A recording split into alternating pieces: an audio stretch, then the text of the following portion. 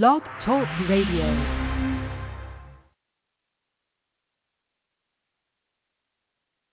We're going back to the beginning of time itself. Coming up next, right here on The Right Stuff.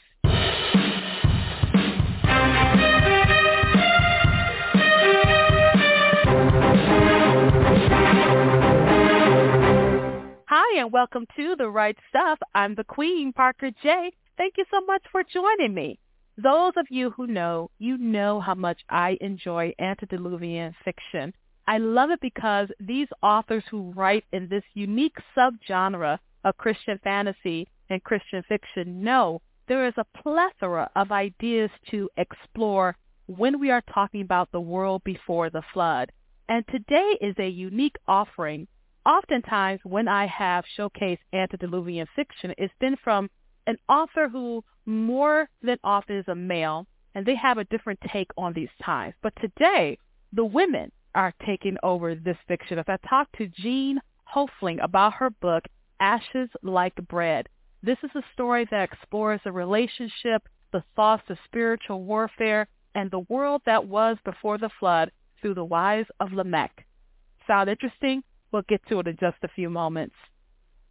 As always, I want to thank you for your support. We have been showcasing Christian authors worldwide for 10 years. As God gives us grace, we'll continue to do so. To find out how you can help out, go to patreon.com/rightstuff.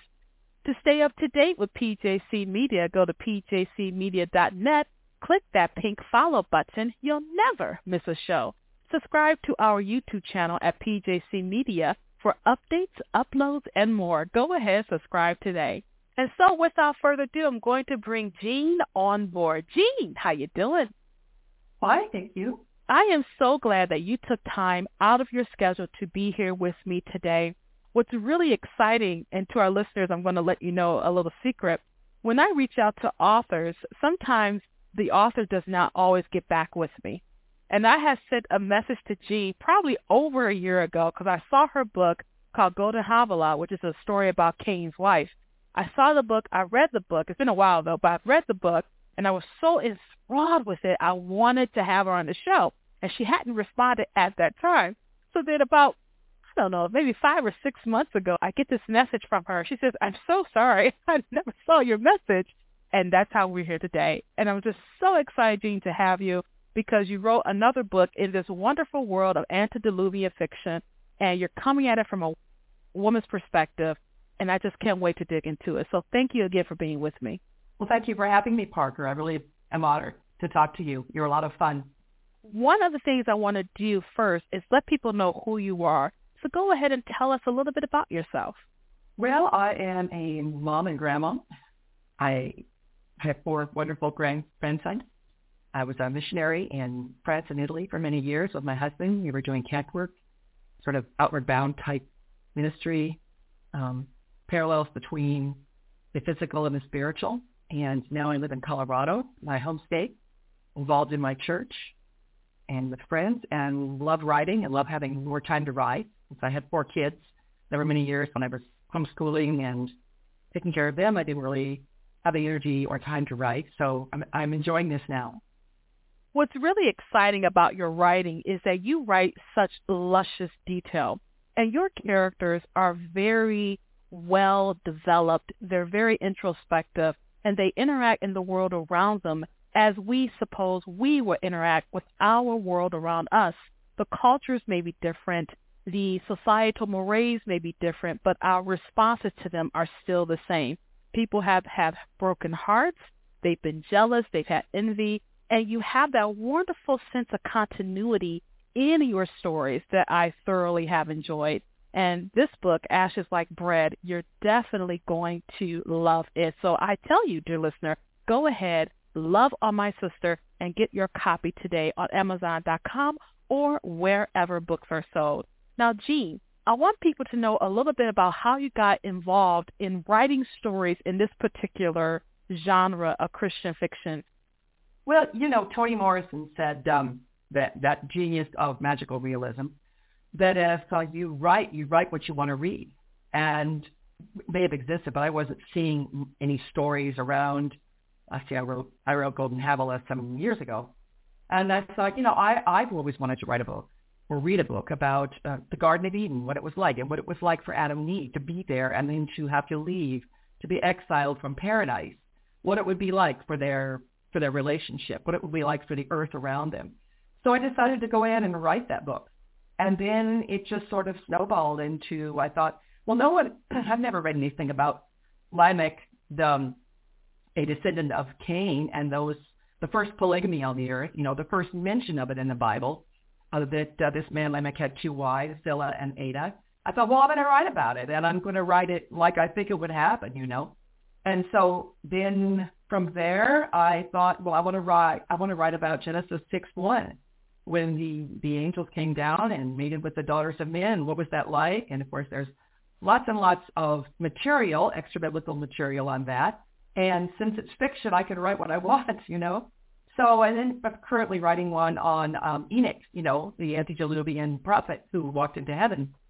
So that's sort of it. I wanted to read something like this, so I went ahead and wrote it.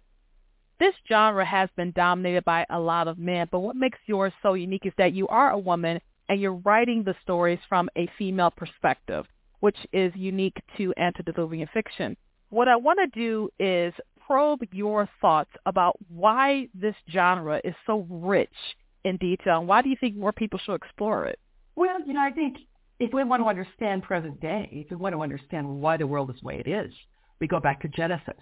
So many people feel like, God is just a big meanie, and how can he stand, how can he allow all this stuff? Well, he allows all this stuff because of free choice. And then we see the introduction of human choice and human will in the 3rd chapter of Genesis. So we can understand a whole lot about ourselves, about our world, if we read Genesis. And I love history, and the older the better. And it doesn't get any older than the world before the flood. And it's so mysterious. We have Atlantis. We have all these sort of speculations about what it was like. And what was it like to be living in a pristine world? And what was it like to be shut out of Eden? And so to me, it's just fascinating, much more than any other period of history. What I also like about this particular subgenre of Christian fiction is the fact that there are so many ways you can tell the stories. We are talking about the mother and father of us all, Adam and Eve. We are talking about their descendants who were closer to how the Lord was than we are now, because we're many generations removed from it. We're talking about having access to the supernatural world in a way we can only hint at, because even these interactions now, where you have spiritual warfare, that's generally more satanic, demonic, evil, but they were able to see things that we can only grasp at. And we're also talking about people who had unique abilities that we have remnants of. And one of those remnants, I would say, would be the lost glory. Oh, yes. Well, and I do try to explore that somewhat in my book. And this whole idea of the divine light was over them, and they did not know they were naked because they were clothed with God. And so when they sinned, that all fell away, and they saw they were naked, and they saw a whole different aspect of their beings than they had before. One of the remnants of lost glory would be that sense when people get into your space that you do not allow into your space, and how your body reacts automatically to that intrusion. And I'm sure all of us have been there, where someone is walking toward you. You don't want them in your space, and the closer they get, you start to restrict yourself more. Let's say you're writing something, and that person walks into your space, gets too close to you, and your body reacts to it. Like some people get goosebumps. Sometimes people get hair on the back of the neck rising up. Sometimes they sense this person is doing something they don't like. And I've always thought that's a remnant of lost glory, because people usually commune with each other when you get close. When someone's close to you, that barrier is gone. But when someone is not close to you and someone's intruding onto your space, then it's being reflected by that withdrawal that you have to that person. That's just one thing I thought about. What about you? What are some other, you think, latent or remnants of the world that used to be that we sort of experience now? Because your book does delve into this. It does. And like you and I were talking earlier about this idea of and you can see this in some of the extra biblical writings, and people speculate on these things, that that I have Adam and Eve and Seth even were able to look into the stars, look past the stars, and look into the heavens, and that that God dwelt on earth in Eden, on his throne, and the divine council out there. We're always trying to get back to Eden. I mean, there's even a song. We've got to get ourselves back to the garden, right? And of course, all attempts to create these a utopian world here becomes dystopian. I think that is what we're always trying to get back to something that's perfect. And the ability to, I mean, some people, you and I were talking about, some people still are clairvoyant, or some people can taste sound or various things. Probably that was what God intended, in the beginning for all of us.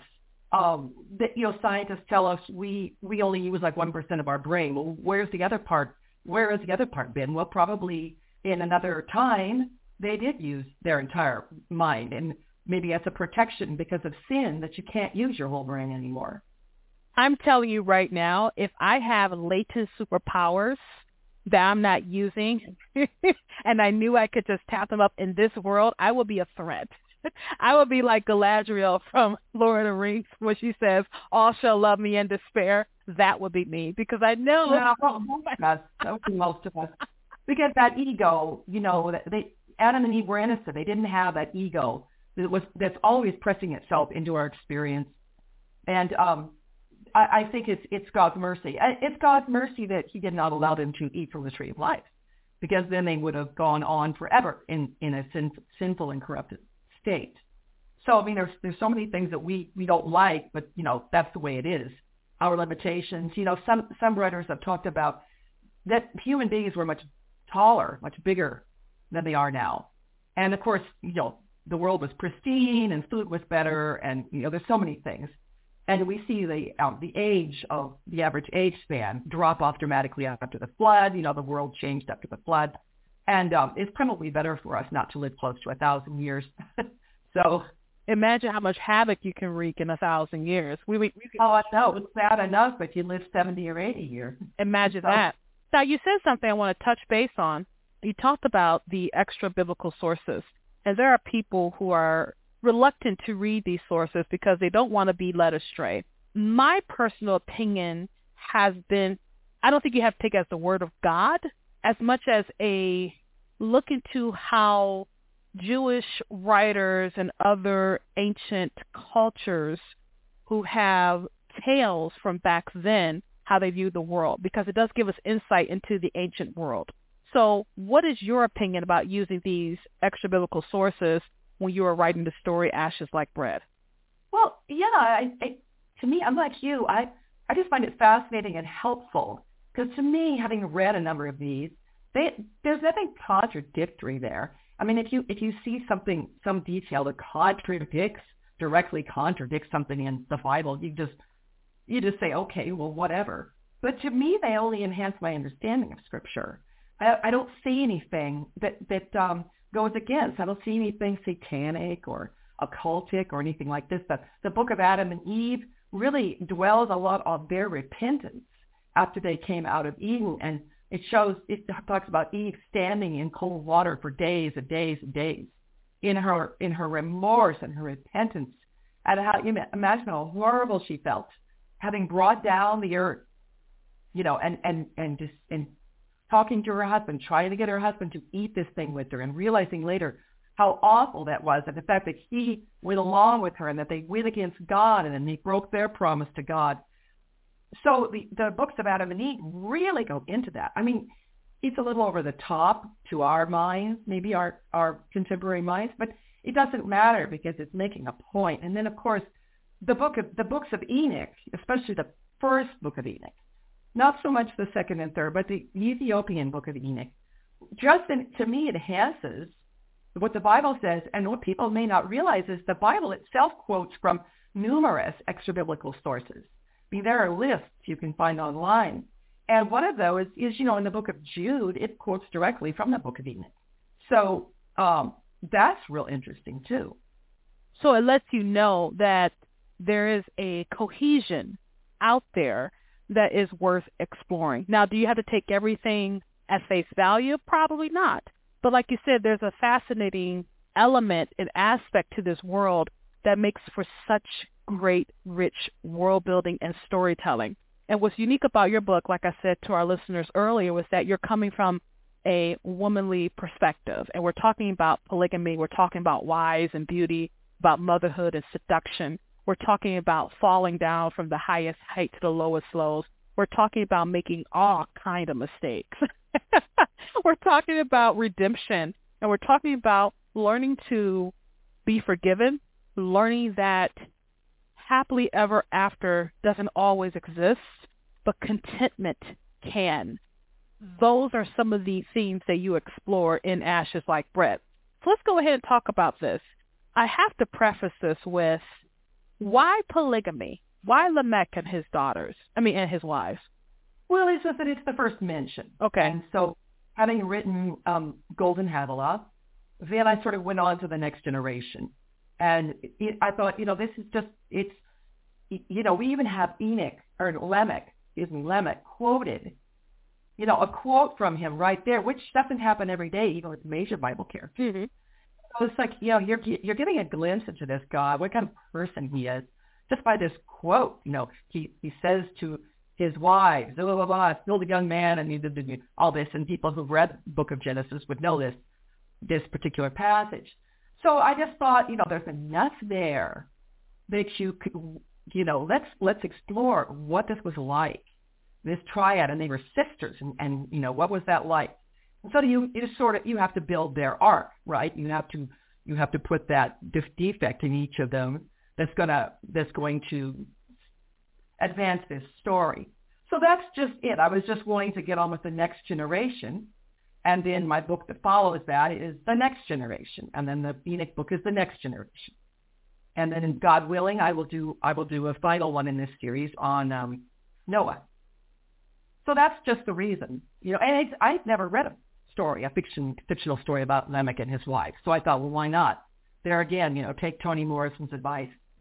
One thing too about this is we see, even though Lamech and his wives, we don't see a huge big picture of them. We actually see what it's like to be in a polygamous relationship when we go to Jacob, Leah, and Rachel. And I have always felt bad for Rachel. Not Rachel. I always felt bad for both of them. But I always felt bad for Leah because Leah, she wasn't the favored wife, but she was the legal wife. Can you imagine in 7 years, no one has come for you.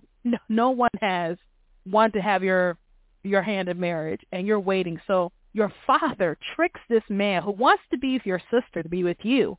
And then the next morning he wakes up and he doesn't particularly care for you, right? But it's just amazing. It's incredible to me. And so much to speculate about. And I could just think about poor Joseph not Joseph, but Jacob. On one hand, it's his father-in-law's fault. On the other hand, if his father-in-law had just said, you got to marry the oldest daughter first, he probably would have found her, man. Right? But again, you can only speculate. And I often imagine that Leah and Rachel had a close relationship before they had to share the same husband. And so you have Zillah and Ada, who go through a lot being married to this man. So let's go ahead and just give the biblical reference first, just for people who may not read the Old Testament. Some people weirdly are say, I'm only a New Testament Christian, whatever that means. Tell them what the base of the story is for Lamech and his wives, and then tell us how you expanded that story. Okay, well, it's taken from Genesis 4, verses 19 to 24. This short passage about this man, and he took these two wives, and Jubilees and Jasher all expand on this a lot, and that they were sisters. And in the notes in my book, I do talk about how the Jewish tradition is that he took one wife for procreation, one wife for pleasure, and that in those days some of the wives would take these herbs that would, well, in my book I describe it as numbing the womb, so that they wouldn't conceive and lose their beautiful figures. And of course, nothing's changed, There's nothing new under the sun. So in my book, I expand on that sort of Jewish tradition that Ada was the woman for procreation and that Zillah was the woman for pleasure. And of course, it sort of falls apart. I wanted you to talk about Zillah's clairvoyance.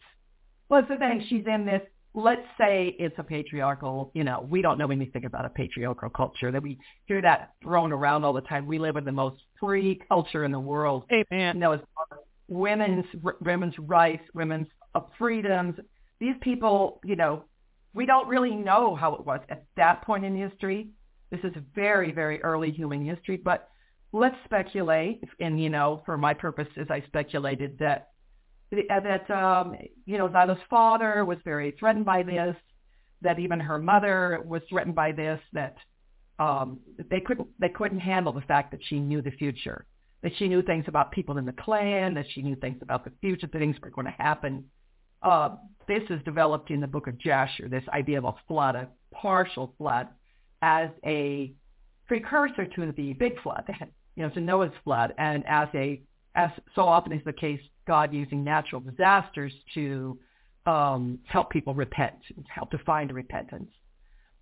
So she's unappreciated in her clan, and then she wants to become, since I can't become a major prophetess, I could at least become she's very bright and she likes to write, and so they're developing a writing system and a reading system, and they're developing a language, and she wants to be a scribe. And then her mother has another baby, and that baby takes up all of her time, and then that baby dies, and now she's, blamed for this, and then another baby is born, and she has to take care of that baby. And there's rejection by her father. There are a number of plot points here. So she is being set up for not wanting to be around anymore. And then her sister is a very wayward girl, and sister falls in love with a Canaanite. So by this time, Cain, of course, according to the Bible, he went east of Eden, and we don't exactly know what he did except that he built a city, probably the world's first city, because there weren't very many people in the world at this point. And of course, I expand on what that was like in the land of Nod in my first book, Golden Havilah. So the Sethites are the righteous sons of Adam, the righteous bred, and of course this would be the line that goes through Shem at the flood, the son of Shem, Noah, and then Shem. Then through Shem, Christ, the lineage of Christ is developed. In our lives, we get set up for our mistakes, right? There are things that happen to us. And, there's a saying, that sometimes your sin is part of your salvation. And, who's going to understand the grace of God unless they, really mess up? And not that we have license to mess up and sin, but when we do, I really am not what I thought. And I really do need God. I think that's supposed to be the lesson in our lives. And we shouldn't beat ourselves up too much when we make mistakes, because they're for a purpose. There's a quick passage in here where she's talking and remembering these things from long ago. And she makes this statement. She says, "A simple existence is God's great gift. Though I am now bent beneath hundreds of years of life, I still admonish the young not to despise simplicity. A contented heart cultivated in one's lowly tent is as medicinal to the body as to the soul." And it's just something that she says, even though I'm hundreds of years old now, I still long and still want a contented life of simplicity. And this is something the young don't always understand, but that the old can appreciate it. Therefore, there's that idiom that says youth is wasted on the young. Sometimes that can be true, but you can also live your best life in your youth. So when you look back, you say, look what I did. And I can't do those things anymore. And I've quoted this before, Jean. I was thinking about Jackie Chan. And Jackie Chan had made a comment because he used to do all his own stunts. And he can't do that work anymore. You can't just throw yourself into a building anymore. But he said, he has said something to the effect of, do everything you want to do. Do it while you're young. Do it while you can. So he can look back and say, look what I did. And we're not talking about just this hedonistic style living, just, living the adventure, doing what you can do. If you want to become something, go ahead and put your all into it. I'm not talking about hedonism, but I'm talking about following your goals, following your dreams. Don't let fear stop you from doing that. Even though it's a positivity language, I understood what he was saying, because he can't do those things anymore, but he can look back and say, look what I did. And you don't want to live that life of regret. So we're going to have Jean read a quick excerpt from Ashes Like Bread. So go ahead. I'm going to mute myself and read an excerpt. Thank you. Chapter 1. It is a mystery, the things we are born to know. I was only a little child when I began to see the future, and all these years later, I still sometimes feel the movement of those first visions. The watery predictions and shadows of lonely knowledge I did not ask for will always be part of me, as familiar as waking or sleeping, as familiar as splashing the fragrant waters of the River Eden across my face on those warm childhood afternoons after play. I was barely old enough to understand what my present life was when it all began, let alone comprehend the archives of the future in that uncanny consciousness that defied the mandates of time. The first visions were innocent enough, seeing children curled in their mother's wombs before the women knew they were pregnant, awareness that someone among our people of the Holy Mountain was injured or ill, or knowing that one of the seed-bearing elders would preach at a feast gathering, while I leaned into the curve of my mother's arm and mouthed the words along with him. But my undoing was the vision of a flood that I foretold would cover 1/3 of the earth in my lifetime, sweeping through the unknown charters of that yet mostly unexplored world. No river had ever run its banks before. How could such a thing happen? It was a catastrophe that even our respected Sethite prophets had not discerned, and set me at odds with my people. Among the chosen of God, there was not room for variance of thought regarding the established traditions. Too much was at stake in the collective spirit of our clan to withstand the disruption that it brought on them. But all that came later. In the beginning, I led the ordinary life of any young Sethite child. My father, Kenan, and my beautiful mother, Lal, had 3 sons grown and gone from my mother's tent by the time I was born. She had not expected to conceive again. After deprivation comes fulfillment, she said the day she knew she carried me. I was proof that God was still willing to bless the wife of Kenan the seed-bearer, the youngest elder of the Sethites. I am told that as soon as I was swaddled and suckled, my father emerged from the birthing tent with me in his arms and my name on his lips. He held me up in the company of the other seed-bearers who were gathered in the elders' clearing, where their prayer tents were pitched. When the elders had inspected me, the rest of the Sethites of the mist-shrouded mountain came to gaze on the first daughter of the beautiful wife of Kenan. Our mountain, in its range of lesser peaks, was positioned at the exact center of the earth, directly beneath the pole star. At the northwest end of our summit lay the forbidden garden called Eden. It was in that paradise that Most High God had once walked with our forefathers, Adam and Eve, in a communion of bliss. But by that time, Eden was an untended wilderness. "She is Xylan," my father announced, tightening my swaddling cloth. The people were surprised by the name. The root of it was akin to an old word for the first shadows ever to fall over Eden, on the day the forebears tasted forbidden food and were banished from that shimmering bower of delights. And that is an excerpt from Ashes Like Bread, and it's book 1 of the Chronicles of Genesis series. The second book, as she said earlier in the broadcast, dear listener, is called The Seed Bearer's Bride, a supernatural biblical novel. Now, it looks like you have about roughly 4 books planned for this series, and I'm here for it all. We will be able to have Jean back to explore each one as time permits. So I'm really excited to have you back, Jean. And if you didn't know that, now you do. You were coming back, but really enjoyed having you today on the show.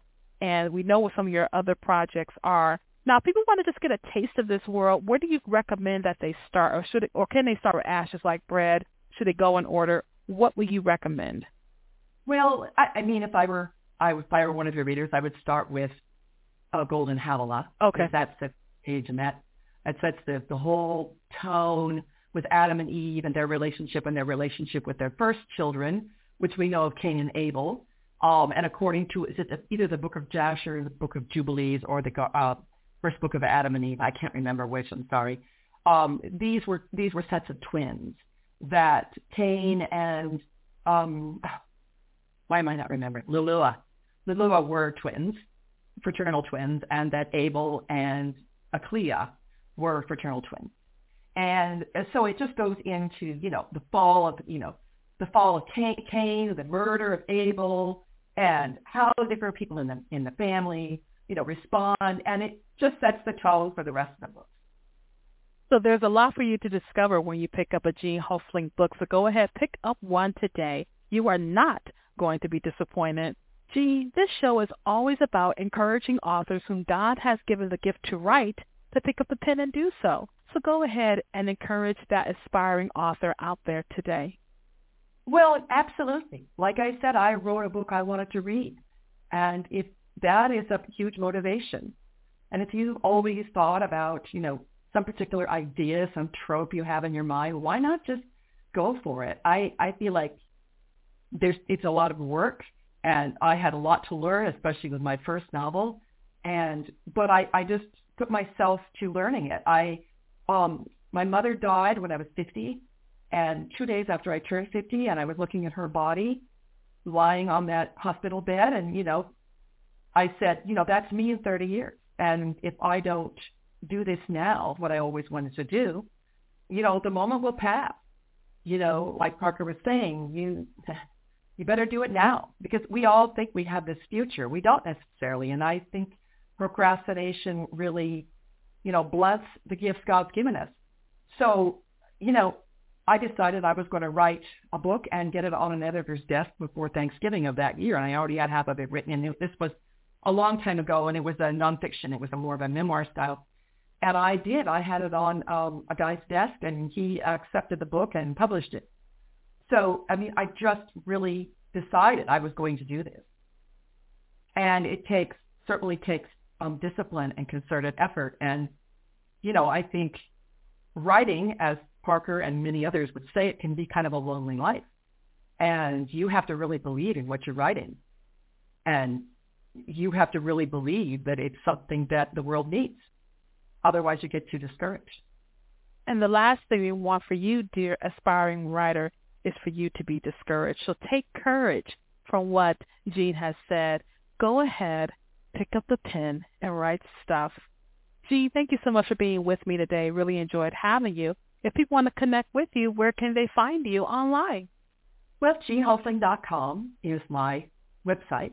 I am on Facebook. Well, I'm not much of a social media person, but I do have a Jean Hofling page on Facebook, as well as my Jean Johnson Hofling page on Facebook.